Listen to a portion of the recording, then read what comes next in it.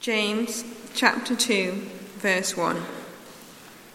My brothers, show no partiality as you hold to faith in our Lord Jesus Christ, the Lord of glory.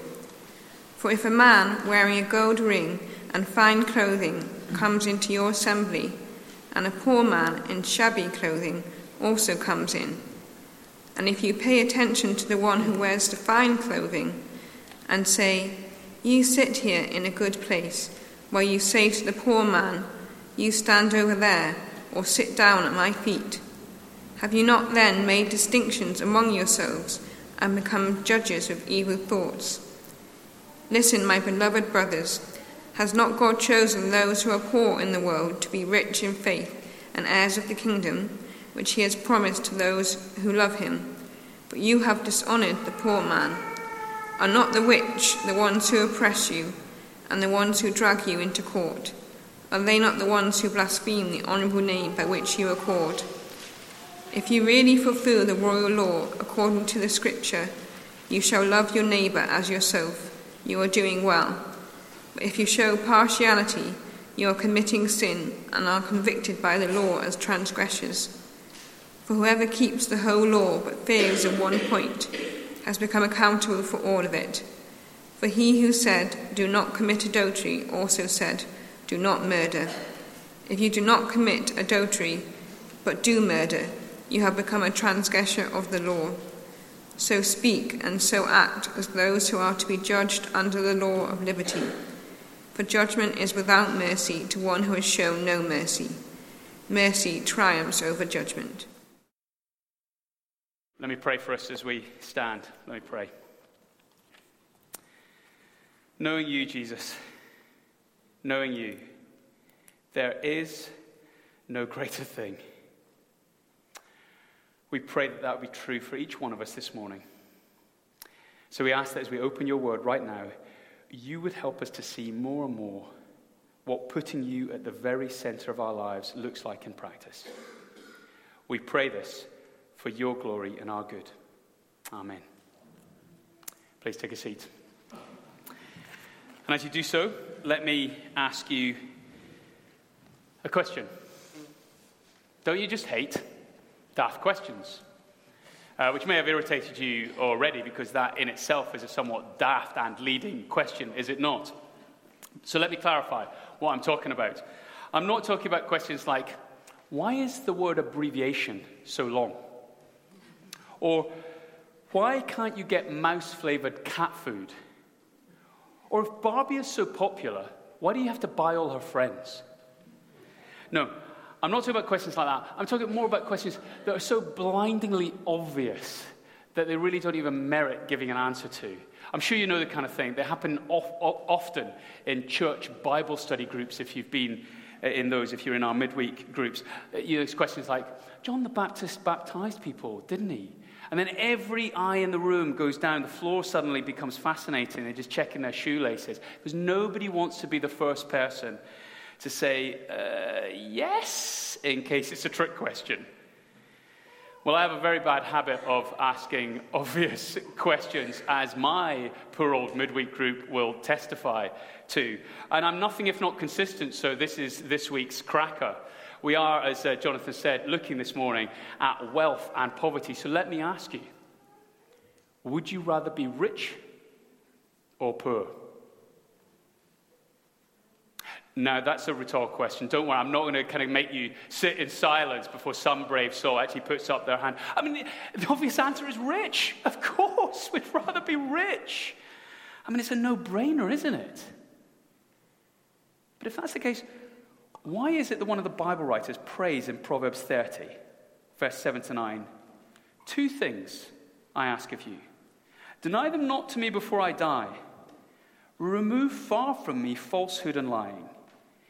Give me neither poverty nor riches. Feed me with the food that is needful for me, lest I be full and deny you and say, 'Who is the Lord?' Or lest I be poor and steal and profane the name of my God." Folks, many people think that to live well, you need to leave God behind. with all the other kind of childhood fantasies like the Tooth Fairy and Santa Claus. But the claim of the Bible is the exact opposite. The path to true wisdom, the path to living well, is only found in relationship with God. You can't live well without him. You can't live well without respecting the fact that God is the creator and the Lord of this world, and that we should therefore learn to see everything in a God-centered way, including our attitude to wealth and those in poverty. Which is why our friend in Proverbs 30 shares his prayer with us, so that we will firstly recognize that God is the giver of everything. That's so often why we pray to him, isn't it? Because we know that he is the giver of all good things. And that's why the writer of Proverbs 30 asks God to give him two things before he dies. It's a very short bucket list, and surprisingly, it doesn't include swim with dolphins or see the Grand Canyon. No, firstly, he asks that God would give him honesty. And secondly, he asks that he will experience neither poverty nor riches. You see, everything we have, it's a gift from God. Whether we are given wealth or not is entirely in his hands. And if we're to think Christianly about money, then that has to be the starting point. Now, I know that some of us here are currently in debt or struggling in financial difficulty. I gotta say, if that is you, then please come and talk to us. There are people here in the church who can give great advice, and we've got sources of good advice elsewhere. And we really want to be able to help. But at least 80% of humanity live on less than $10 a day. And 10% of people in the world live on less than live below the World Bank poverty line of $1.90 a day. So compared to that, let's face it, most of us here today are rich by global standards. And if we have more than that we need to live on, we have to recognize that is all from the Lord. He's blessed us with it. It's not mine. It just happens to be temporarily in my hands. And if I'm tempted to say, but hold on, I've earned that money, so it's my money. Well, the Bible would ask us, yeah, but who gave you those gifts and abilities to do the work that you do? And who put you in that situation where those gifts and abilities were nurtured and encouraged and developed? And who in his sovereign rule managed to get you appointed to that job that earns you the money? Whatever we earn, whatever we're given, whatever we inherit, it's actually not ours. It's God's in the first place. And whether he's given us much or little or somewhere in between, we need to be thankful to him for that. And the Bible teaches us that it's all been given to us for God's purposes. I mean, everything has a purpose, doesn't it? Like, as a wedding gift, my wife and I, we were given this thing here. In fact, we couldn't figure out what exactly it was at the time of our wedding. So we wrote a little note to the giver saying, thank you so much for the sculpture.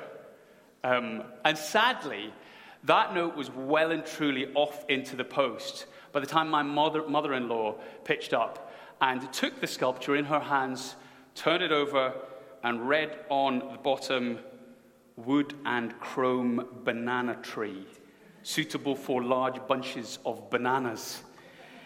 You see, the creator of that banana tree intended for bananas to hang on it so that the delicate fruit would not be bruised and it would be kept fresh. And God is creator and the giver of all material things, not least money, blesses us with them for a purpose. And now that purpose is to provide for our daily needs. In fact, that's the overriding principle behind this prayer in Proverbs 30, isn't it? Verse 8 is to seek from God what we need, not everything we want. So one of the challenges that we face when it comes to using God's gifts well is to distinguish what our needs are from what is luxury. Now, that isn't to rule out saving for future needs, and nor is it to rule out some luxuries and enjoyments. God gives us everything for our pleasure and his glory. But we need to manage our use of money with what I fear is a seldom used question. Do I need this? Do we need this? Otherwise, we'll spend thoughtlessly rather than thankfully. And we will live lavishly rather than carefully. And the more we spend, the less we will have to share and give. Which is one of the other great purposes behind God's gifts to us. As he wants us to take use of any advantage we have, any advantage, not least money, to meet the needs of those less well off than us. Essentially, he wants us to become generous givers, just like he is.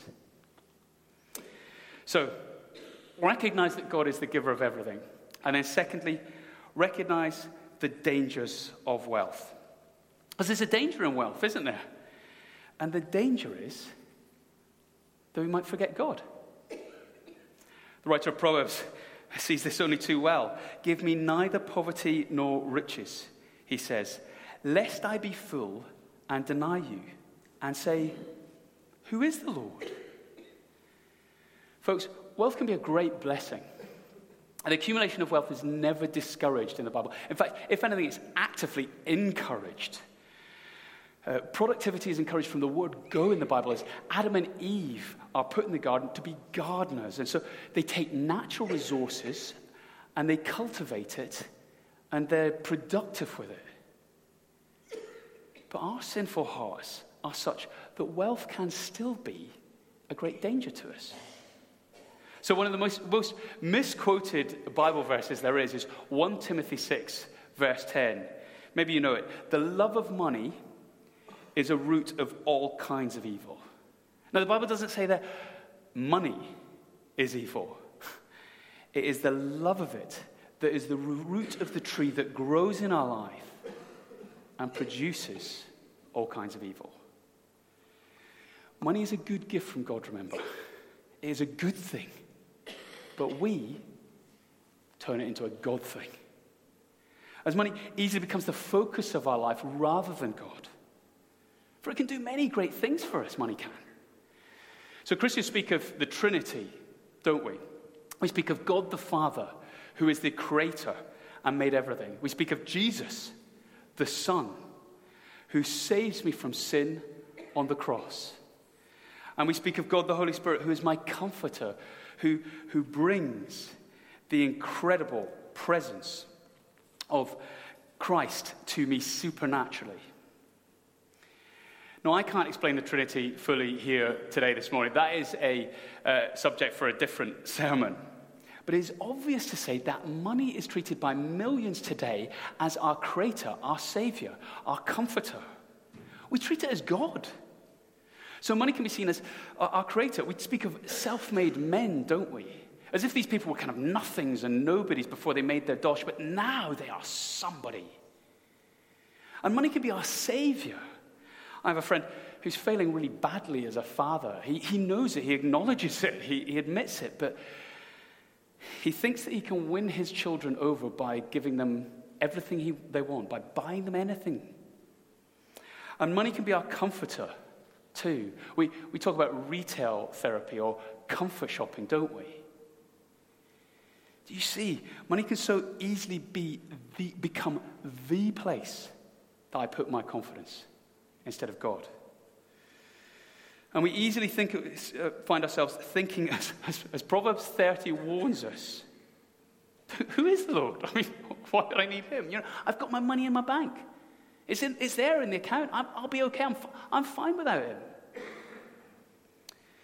Money often has a negative spiritual power. So if we're making it, if we're using it, if we're around it, then we've got to learn to put walls around it to protect us from it. We've got to be very careful with it. That's what we're being warned here. Otherwise, we will drift away from God and worship it.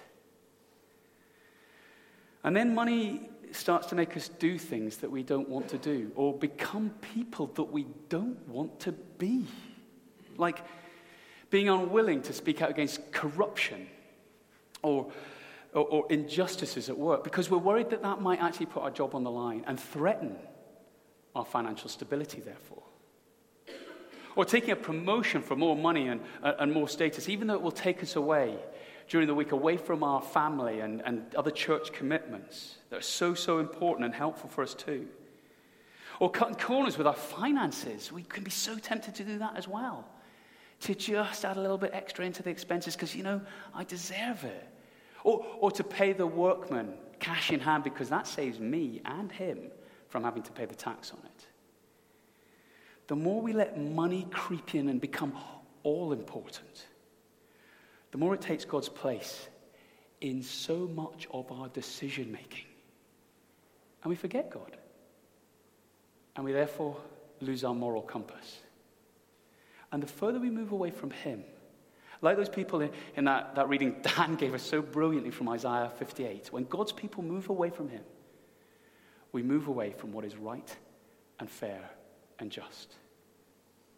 So let me ask you, what is the driving force, the primary driving force for your decision making? Is it money? Or is it God? Folks, the writer of Proverbs 30 prays for neither poverty nor riches, because it's better to deny wealth than be wealthy and deny God.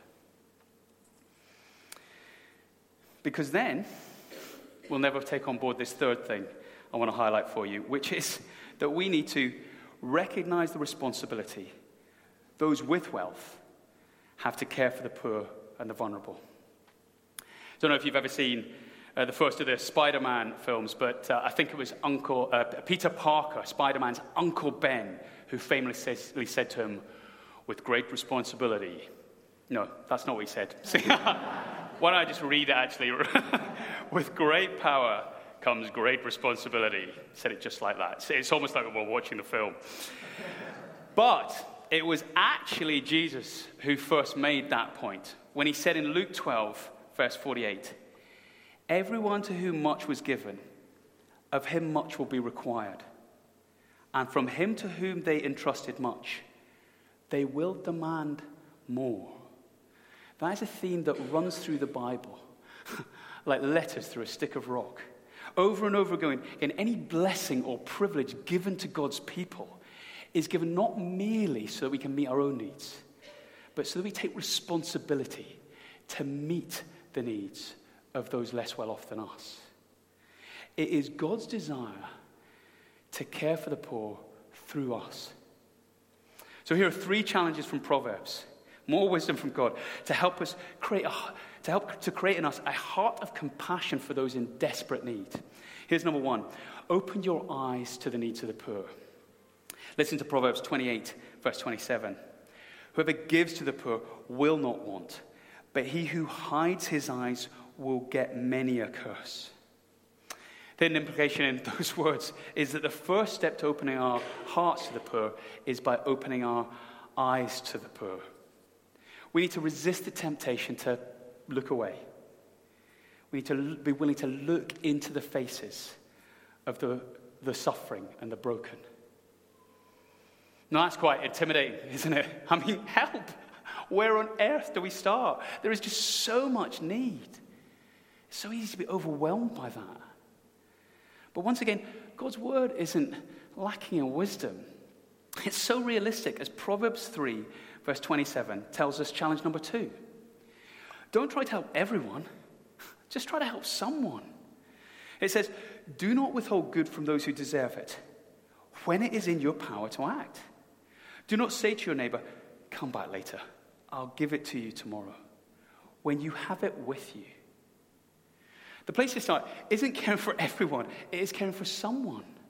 Someone on our doorstep. Our neighbor, the Bible says. And I think it's worth saying that a good deal of folks at this church care for those less well-off neighbors every day through their work as doctors, nurses, carers, social workers. Apologies to you if I have left you out of that list. But be the best you possibly can at that. as it is a form of giving and caring for the poor that is often greatly unappreciated. But most of us regularly meet people clearly in need, regardless of our work. Whether it's the homeless guy that we walk past on our way into town or down Northumberland Street, or the recently released prisoner who pitches up on our doorstep to sell us their wares, or some of our refugee friends who we've met through this church. How can we help? Are we willing to get our hands dirty and find out? Which I guess in the first instance is just by talking to them and asking them, how can I help? And as we do that, we can follow Proverbs 3, verse 27's guideline and triage folk like they do at the A&E in hospital, asking, do they deserve help? Is this a genuine need? And do I have power to help? Have I got the resources to help now? We won't always be able to discern what needs are genuine or whether we do have the resources to step out in faith and help. So can I just say that even though we worry about getting taken for a ride or it being too costly, it seems to me that the nature of generosity is to take risks, just as God himself has done with us in his dealings with us. So the final challenge I want to mention is trust that God will give you the resources to make a significant contribution to take care for the needs of the poor. Folks, it's one thing to react spontaneously to someone we meet or to give to a one-off opportunity or appeal. But I think God is calling us to do more than that, to be more intentional than that, to commit to what a friend of mine calls significant somethings. I mean, we can't do everything, so let's not be overwhelmed by a world of need. Instead, let's commit ourselves to make a significant contribution to care for the needs of the poor in one way or another. Now, that could be committing to be part of the team that works with Richard Mayland in our CAP Debt Centre that Joanna prayed about earlier on. Well, then again, it could be volunteering to help with Safe Families for Children, who do a brilliant job in providing respite care for families struggling to cope with the pressures of life and are being torn apart by that. Or it might be that we're willing to pray and give to one of our long-term mission partners in the work they're doing, like Navajivna Healthcare Centre, which was set up to meet the need of affordable healthcare in Sri Lanka over 50 years ago and is still just as needed now as it was then. Or Nokapila School, educating children infected or affected by AIDS from a township on the edge of Johannesburg. Or Revive International, working with street girls in Brazil. Or what about Anglican International Development? I'm not going to say anything about them. We're hearing a bit more about them at that prayer meeting on Wednesday. Please come, hear a bit more about that.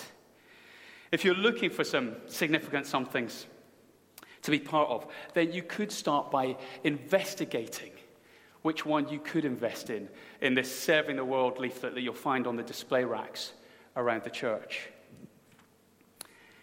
But however we respond to God's heart for the poor, it's simply no option to go away unchanged by his word. I find it so hard to write this sermon this week, not just because, as usual, there's been so many other things going on, but because it is so challenging to actually read through the Bible. I've only given you little glimpses of that. I apologize for that. There's just so much more that could be said. But I've given you little glimpses, and as I've got them, I've had to face up to my own greed, my own sense of entitlement, of wanting what others have, and my unwillingness to pray a prayer like Proverbs 30, verse 8, and say, Lord, give me neither poverty nor riches. Just give me what I need. But we all need, to see our wealth as God's wealth, and my needy neighbor as my responsibility. And I need to trust that as I step out to be more generous to others, He will meet my needs and give me what I need. Which is why I'll end with one last dip into Proverbs and say that if we are worried about meeting the needs of the poor and how that might leave us vulnerable financially, then take hold of the promise of Proverbs 3, verse 9, which says, "Honor the Lord with your wealth and with the first fruits of all your produce. Then your barns will be filled with plenty, and your vats will be bursting with wine." Folks, we can trust that as we give wealth away, God will keep giving to us. That's a promise time and time again in the Bible. Not so that we can just meet our needs and live in luxury, but so that we can meet others. God loves to put money into the hands of the generous so they can care for others.